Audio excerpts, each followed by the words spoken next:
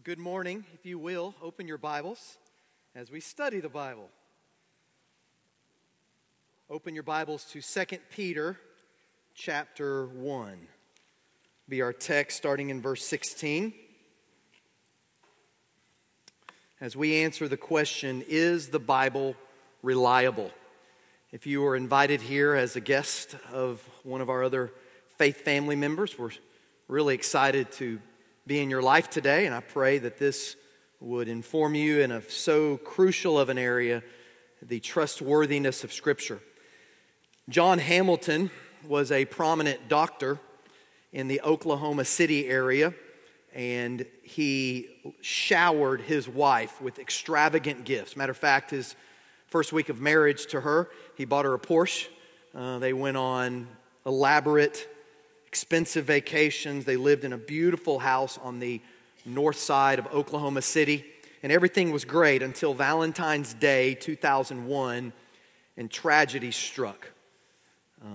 Per the story of Dr. Hamilton, he ran home between surgeries to pick up a date book, and to his horror, he found his wife dead in his bathroom, lying in the floor covered in blood, having been strangled by two neckties and having her head smashed by some form of a blunt object.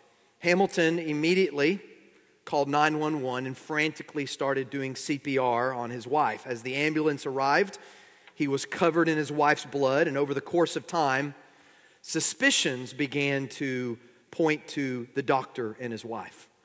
And the evidence began to unfold. There was no forced entry. There was no alarm trigger. The attacker apparently knew his victim. More evidence began to surface that the marriage was in trouble. The wife who got killed was threatening divorce. Then there was the blood found in the doctor's car.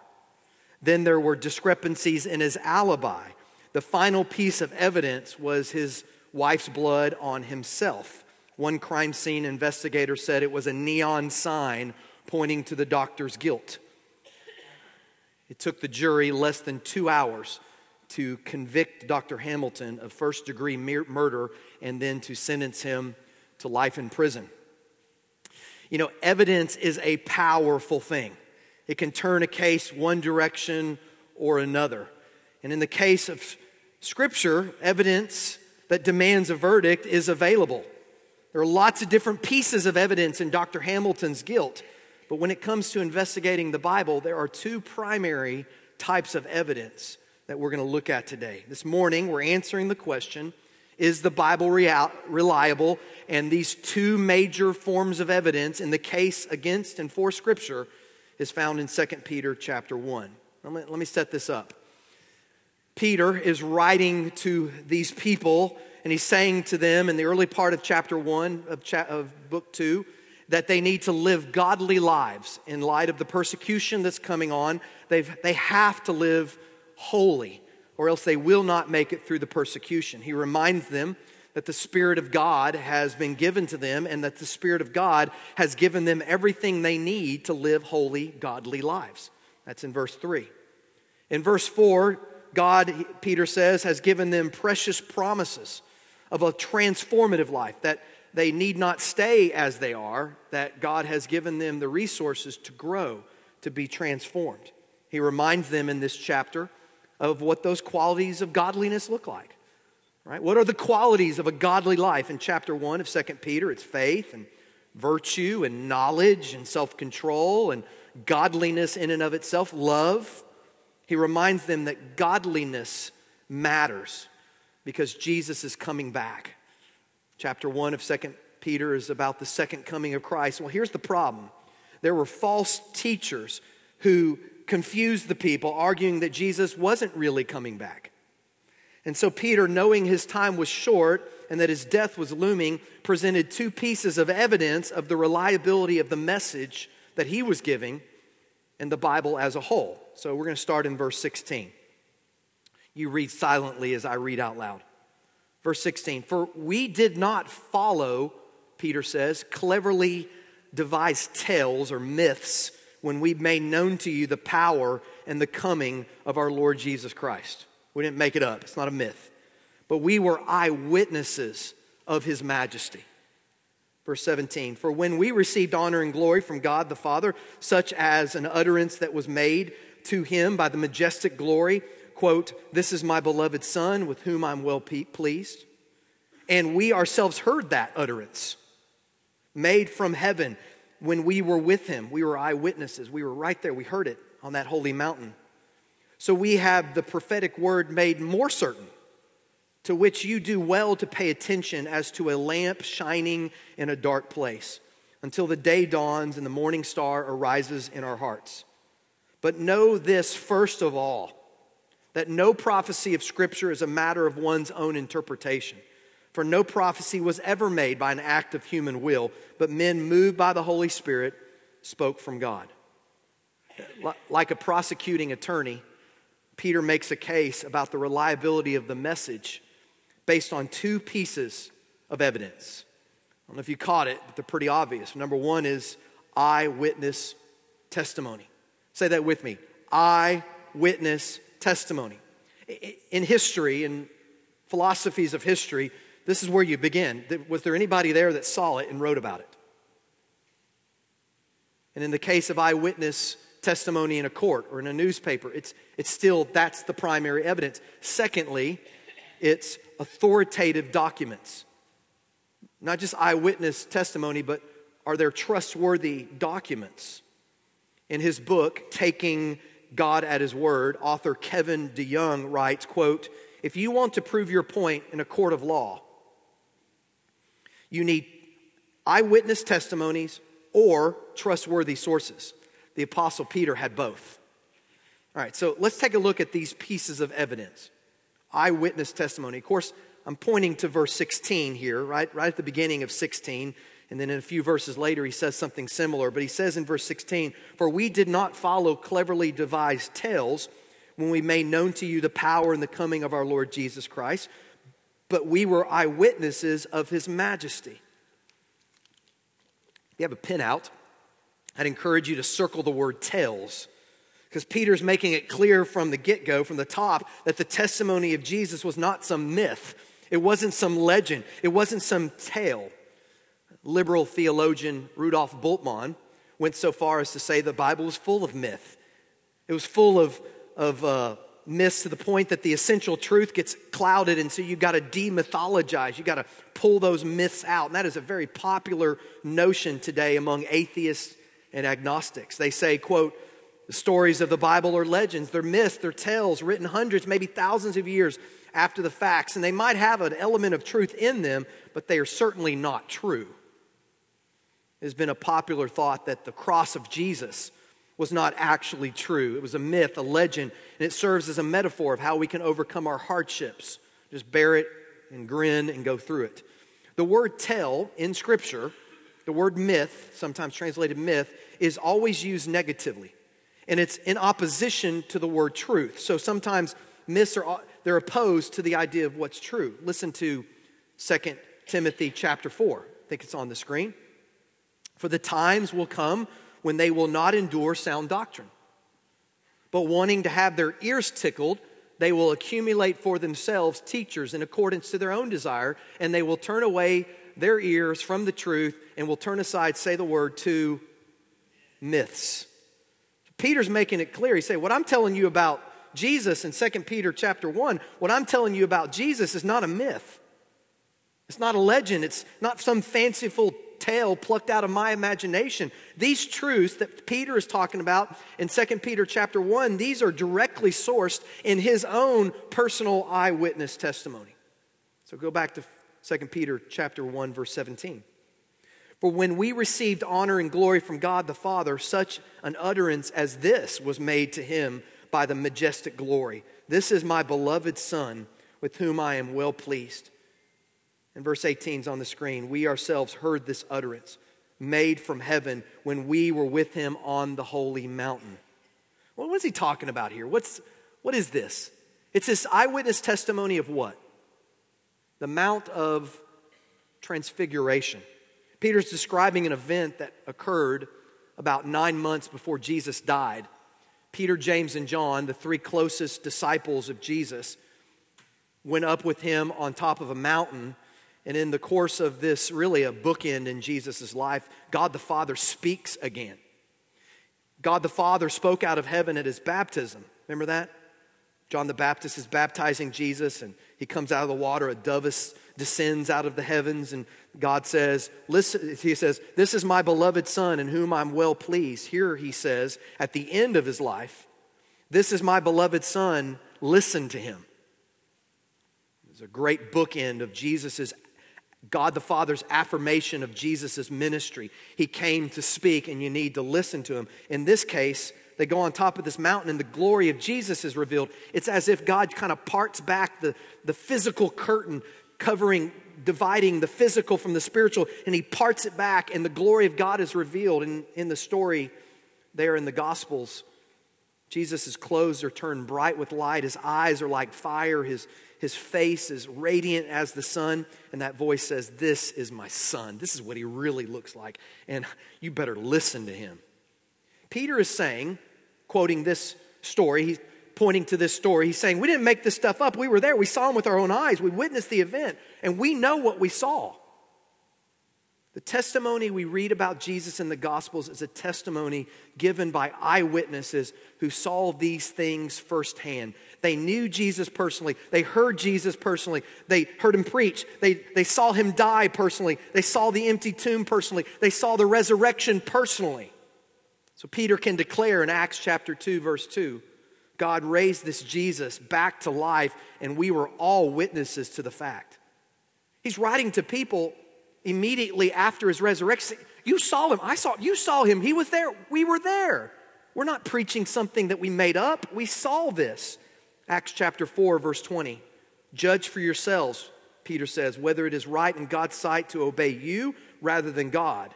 For we can't help speaking about what we have seen and heard. We just can't stop talking about it. We got to speak it. And there are many more verses that declare the Gospels were written by eyewitness accounts.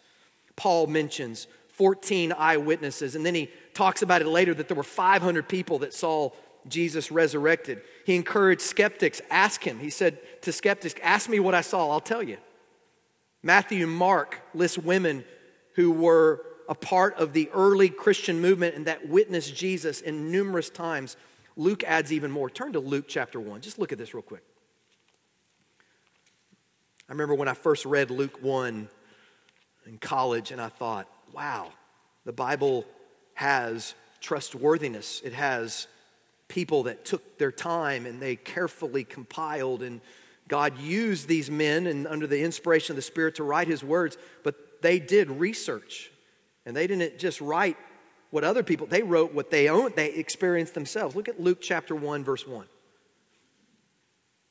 Inasmuch as many have undertaken to compile an account of the things accomplished among us, just as they were handed down to us by those who from the beginning were, what does it say?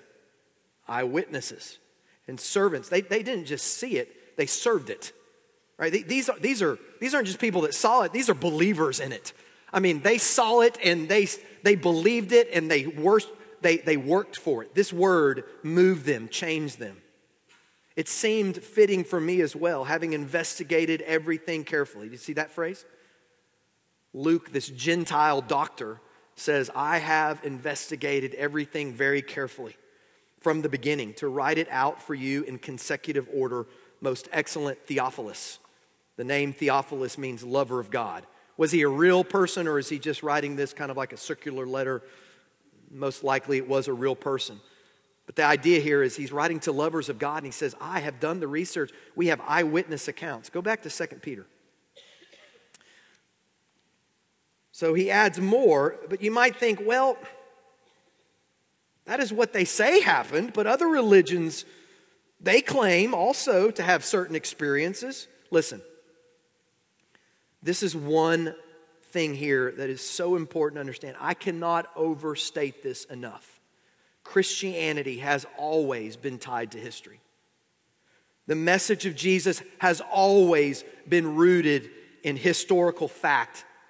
Throughout the Gospels, you find historical facts, times, dates, names, locations, corroborating their testimony. Classic historian Colin Heemer painstakingly combed through the book of Acts, and he found 84 identifiable facts that are confirmed with secular, historical, and archaeological research today. 84 confirmable facts.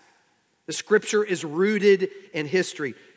I'm wanting to lead next year, 2017, another tour of Israel. If you're interested in going with me, let me know. But when we go to Israel, as I went about 5 years ago, there's digs everywhere. Archaeological digs all over Israel every year, making more and more discoveries that substantiate biblical facts. And there are at least 10 non-Christian ancient writers within the first 150 years of the life of Jesus giving very similar information about Jesus. Peter said, I'm not giving you myths. I'm giving you my word. I saw what I saw. And these men chose to die holding on to what they saw rather than deny the truth and die and live. That's how much they were servants of it. So, number one, eyewitness accounts. Number two, trustworthy sources. That's where Peter goes next. Look at verse 19. So we have the prophetic word made more sure, to which you do well to pay attention, to a lamp shining in a dark place, until the day dawns and the morning star arises in your hearts. If you have a pen, circle the word prophetic word, the phrase prophetic word. Peter's saying what we saw, we experienced, but it had already been told to us through the prophetic word, which confirmed it even more. What's he saying? He says basically hundreds of years before this came to be, it was prophesied. The prophetic word he's referring to here is the Old Testament scripture. He calls it in the next verse the prophecy of scripture.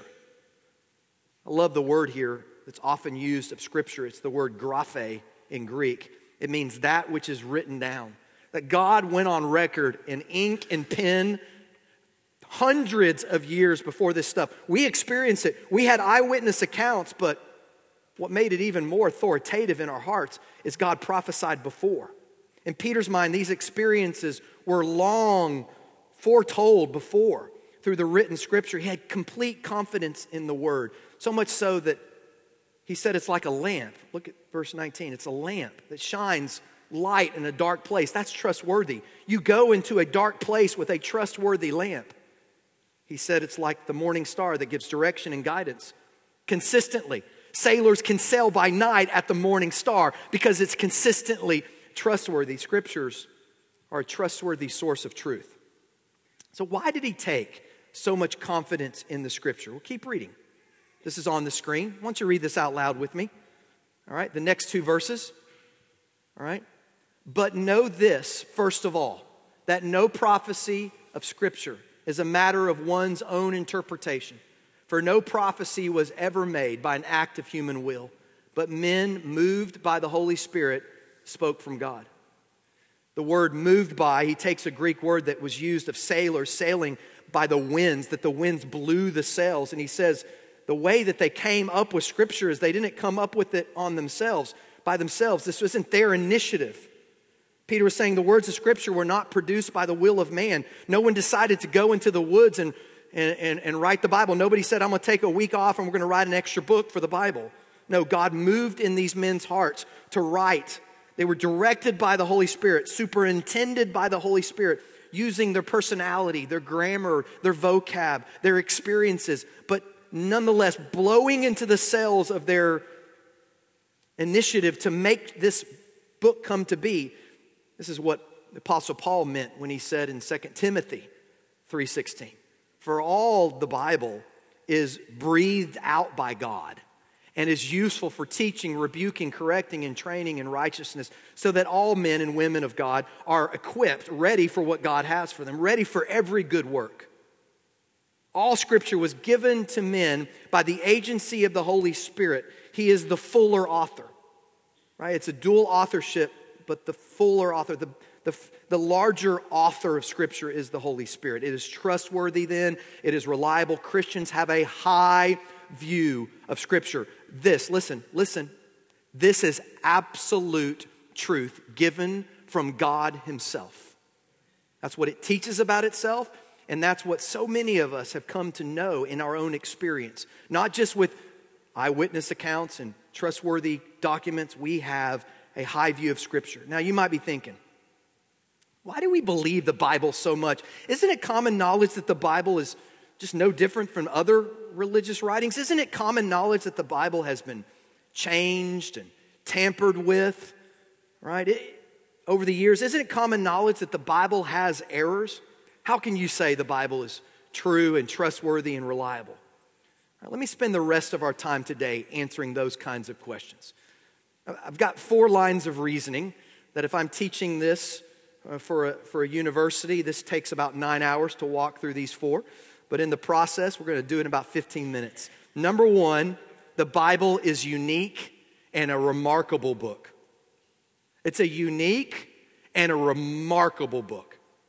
You recognize, if you've ever been in any kind of Bible education, that the Bible is actually 66 different books, written over the span of 1,500 years, written by 40 different authors. No other book took that long with that many writers to write.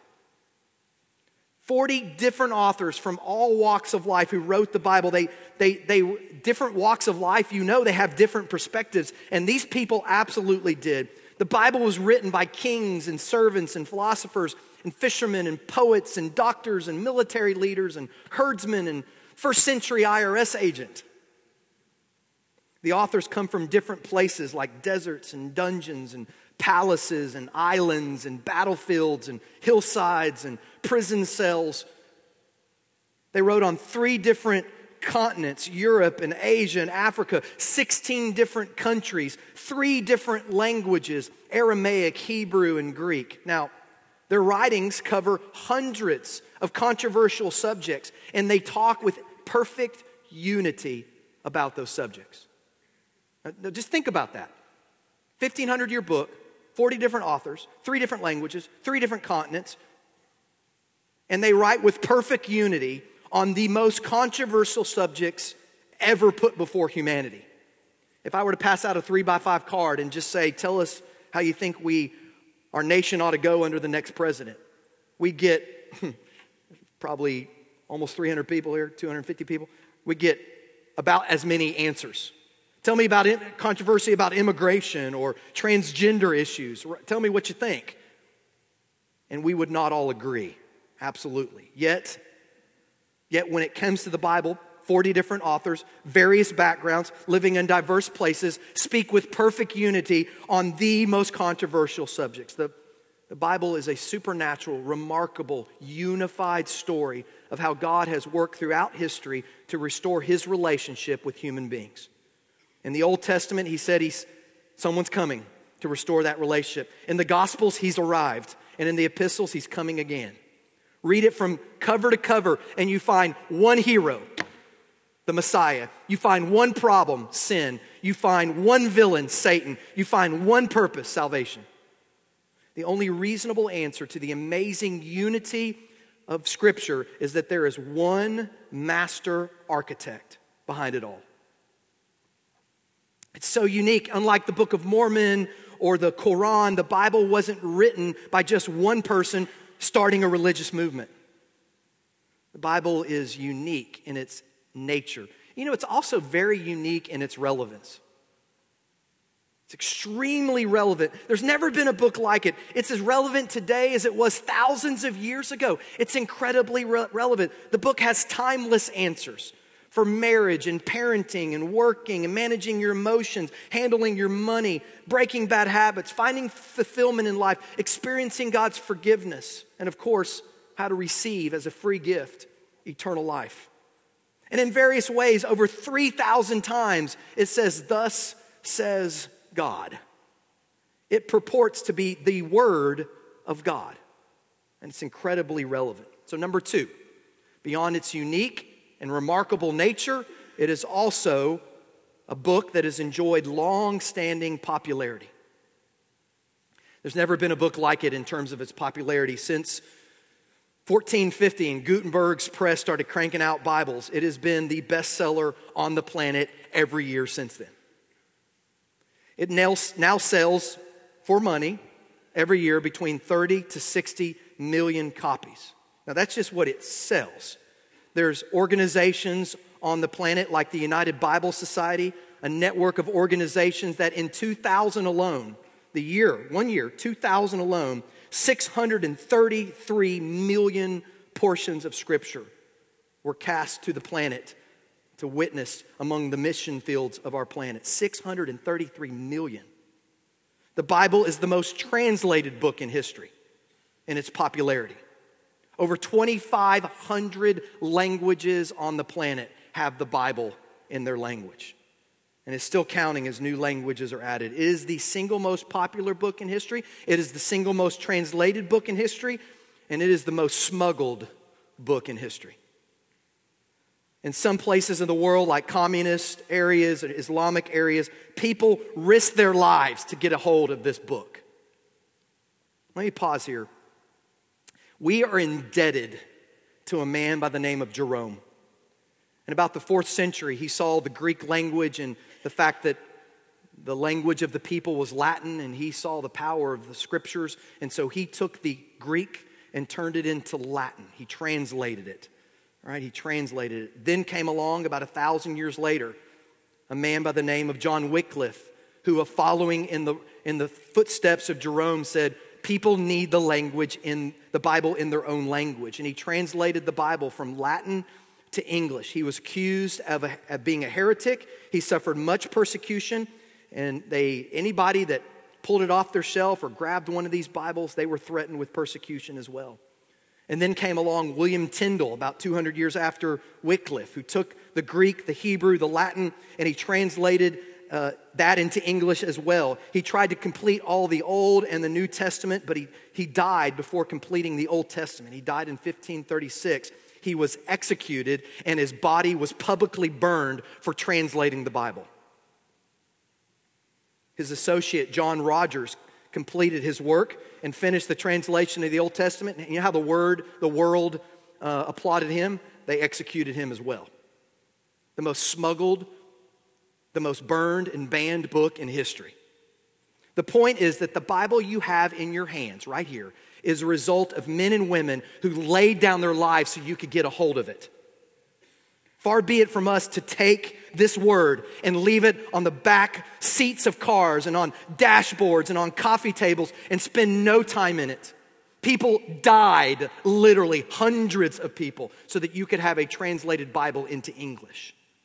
And we owe them that. No other book has had that kind of scrutiny. No other book has been that ridiculed, criticized, misinterpreted, banned and burned like the Bible. Kings and emperors and dictators and governments have all tried to wipe it out of existence.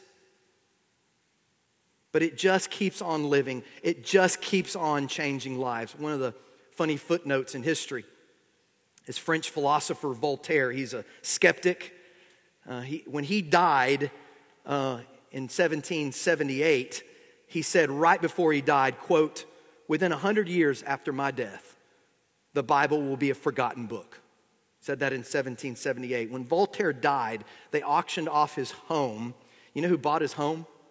The French Bible Society bought his home. The Bible outlives its pallbearers. You can carry it to its death and it outlives its pallbearers. Jesus knew what he was talking about when he said, "Heaven and earth may pass away, but my word will never fail." It will never pass away. Listen to Bernard Ramm. He adds, 1,000 times over the centuries, the death knell of the Bible has been sounded. The funeral procession formed, the flowers ordered, the inscription placed on the tombstone, the eulogy written for the Bible. Somehow the corpse never stays put. Number 3, the Bible is extremely authentic and accurate. Now, I place this in this order because this is how I teach it, because this is how I lived it. I first acknowledged as a young man of faith the incredible supernatural remarkability of Scripture. It was unique. There's nothing like it. And then I recognized how many people had Bibles. And I saw, how just in terms of its popularity, how people laid down their lives for it. But then I came to these last 2 points, and it began to really become the thing that lifted me up to my current faith in what the Scriptures have. And this is huge, that it is unique in the sense that it is authentic and accurate. It's incredibly authentic and accurate. Let's talk about those. Let's talk about the authenticity of the Bible. Biblical and secular scholars agree that the original documents of the New Testament were written in the first century. Within 30 to 60 years of what had happened. The biographies of Jesus written within 30 to 60 years. The epistles written within 30 or 60 years of when those things have happened. Now, put that in comparison. The writings of Buddha, in comparison, were penned 500 years after Buddha died. The followers of Buddha penned the documents of Buddhism 500 years. Put that into comparison with Caesar and the Gallic Wars. Those tomes were penned 1,000 years after the death of Caesar. 1,000 years later. Take Homer's Odyssey, written 2,200 years after Homer died. 2,200. 2200. And all those are considered authentic documents. Every one of those are considered trustworthy documents. And the Bible was written 30 to 60 years after it happened. The accuracy of the Bible is indisputable. The vast number of ancient manuscripts of the New Testament reinforce its accuracy. There are 5,700 copies of the Greek New Testament in existence today. There are 10,000 copies of the Bible in Latin. There are 15,000 other copies in other languages. And we have close to 30,000 copies of fragments of the New Testament today. 30,000. Now compare that to other ancient manuscripts. It is a virtual avalanche of documentation. Most ancient works only have a handful of manuscripts. We have 30,000 manuscripts. When you add that to the ancient secular historians, the Roman military correspondents, the early church fathers that all quote and point to Scripture, when you add it to that, it's just mind-boggling. It is mind-blowing how accurate the Scriptures are. You know, many purport, they say, when you talk about accuracy, they say, isn't the Bible full of errors? And no one has put this view forward more than Bart Ehrman, New Testament scholar, Department of Religion Studies at University of North Carolina. He is a self-proclaimed agnostic, and he wrote a book in 2006 called Misquoting Jesus. And in this book, it became a bestseller for many months in America. He says that the Bible is full of mistakes and full of errors, and they've occurred, most of them because it's just been copied down. But is that true? Here are the facts. Here's what we know. It is true that we no longer have the original manuscripts. We call those the autographs. They have decayed long ago. They've disappeared. Okay, we don't have those parchments decayed. But what we have is thousands of ancient manuscripts that some are the second or third level copies. But in those many manuscripts, we have comparables. And it's unbelievable how clearly accurate they are compared to each other. It's also true that there are variances in those manuscripts. There are some differences between those manuscripts. However, the variances, these differences, don't call into question the accuracy of the Bible. Take two lines of reasoning. Number one, the reason it doesn't call into question the accuracy is the vast number of manuscripts we have today. It's easy to point out variances and to study them because we have so many thousands of manuscripts. Number two, there's a vast majority of variances, but they're usually spelling errors and syntax errors. When I graduated seminary, they said those variances accounted for 2%. So 98% of your Bible has absolutely no question to it that we have the original manuscripts.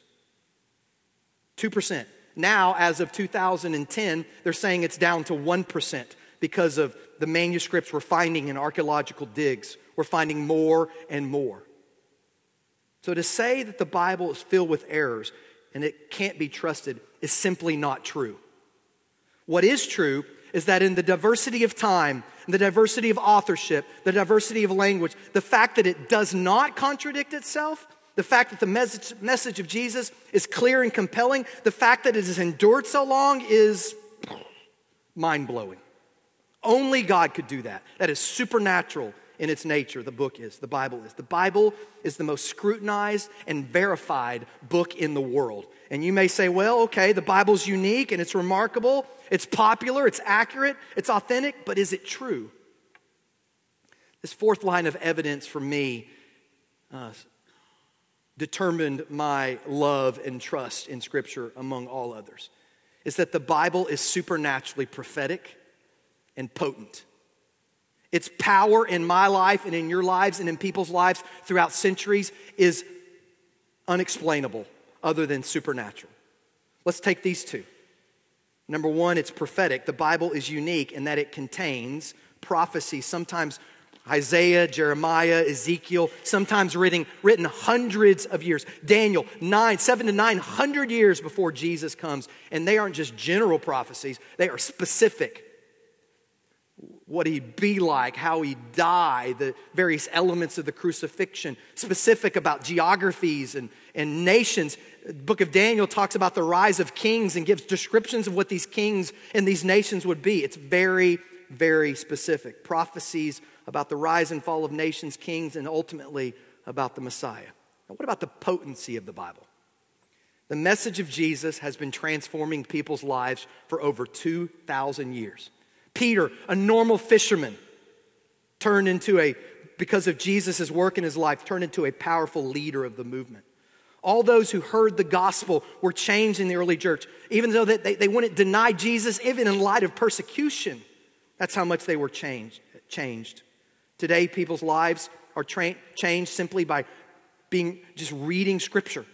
Your life has been changed if you are a reader of Scripture. I've traveled to some remote places in the world, and I have friends who travel to remote places in the world, and without fail, the thing that people on the fringes of the frontier of the mission field, the thing that they want more than anything else is a Bible in their language because of its power. Why? Why is it so powerful? It's because God speaks through it. English preacher Charles Spurgeon said, "The word of God is like a lion. You don't have to defend a lion. All you have to do is let the lion loose, and the lion will defend itself." You just unleash the word of God. It's like a grenade in the hands of a human. It is so powerful. You pull the pin, you walk away, and you let it explode. The message of the Bible doesn't just transform people, it transforms cultures.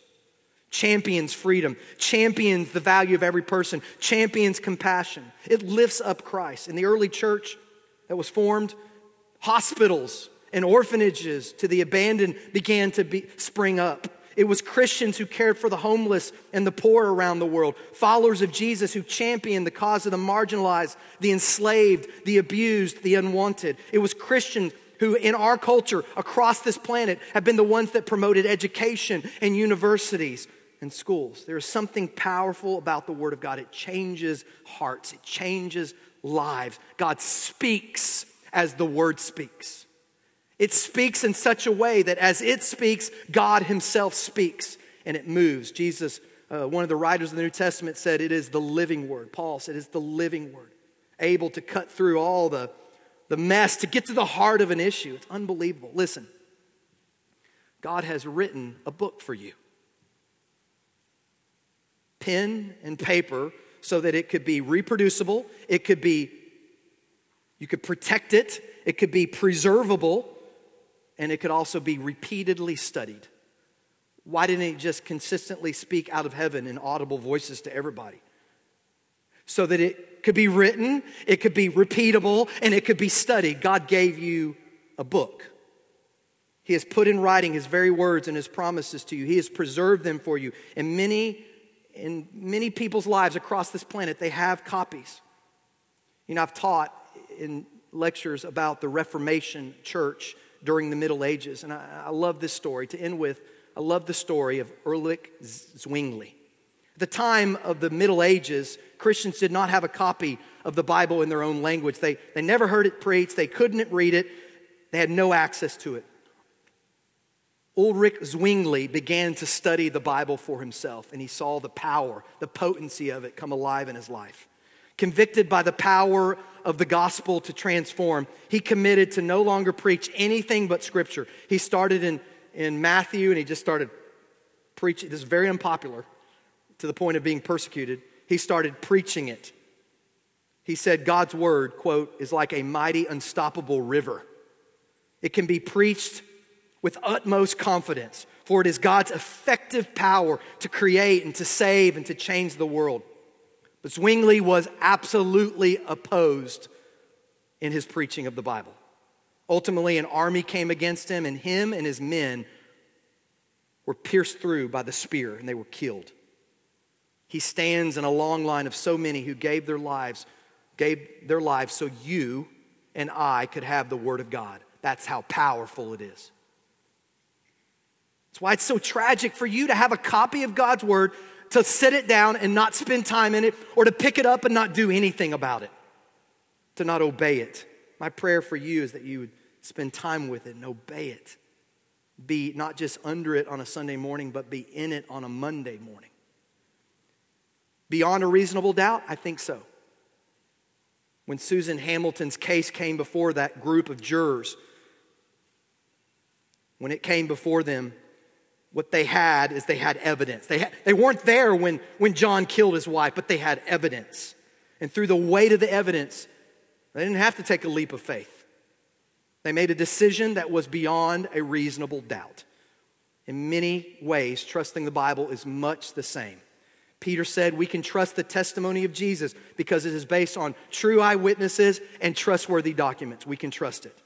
But now it's up to you to weigh the evidence and make a decision.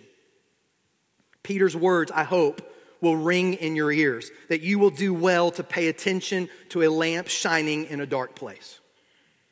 Here's the one single message of the Bible. God loves you, and He's written you a love letter, and He's done everything possible to try to get you to respond to Him. And He's gone on record. He's signed on the dotted line about how He thinks about you and what He's done for you. And He wants you to spend time with Him. And so you live by the book. You spend time with the book. God sent His Son to die in your place to take away your sins so you could be reconciled to Him. Jesus is on every page, and it's all about Him. The question is, and we'll look at it next week, do you know Him personally? Can you know Jesus personally? I hope you do. But if you don't, invite Him into your life today, right here. Pray with me. Say, Dear Jesus, I feel the power of your word coming into my ears and then settling in my heart. I feel it. I'm experiencing it. That potency that this pastor just talked about. It is there. Lord, thank you for giving us a word, your word. And Lord Jesus, I want a relationship with you. I want a real, authentic relationship with you. So I invite you to come into my life and spend time with me, to save my soul, to remove all barriers of my sin and my shame and my death.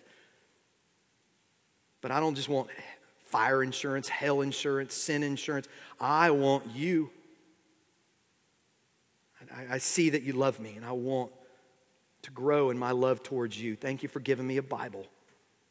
May we be very clearly committed to it. That if persecution arises like it did in Zwingli's life, like it did in Wycliffe's life, like it did in so many people's lives throughout history, like it's doing in people around the world today, where it costs them blood and imprisonment to be followers of you, that if that happens here, if that happens in our lives, that there will be plenty of evidence to convict us that we are lovers of Jesus.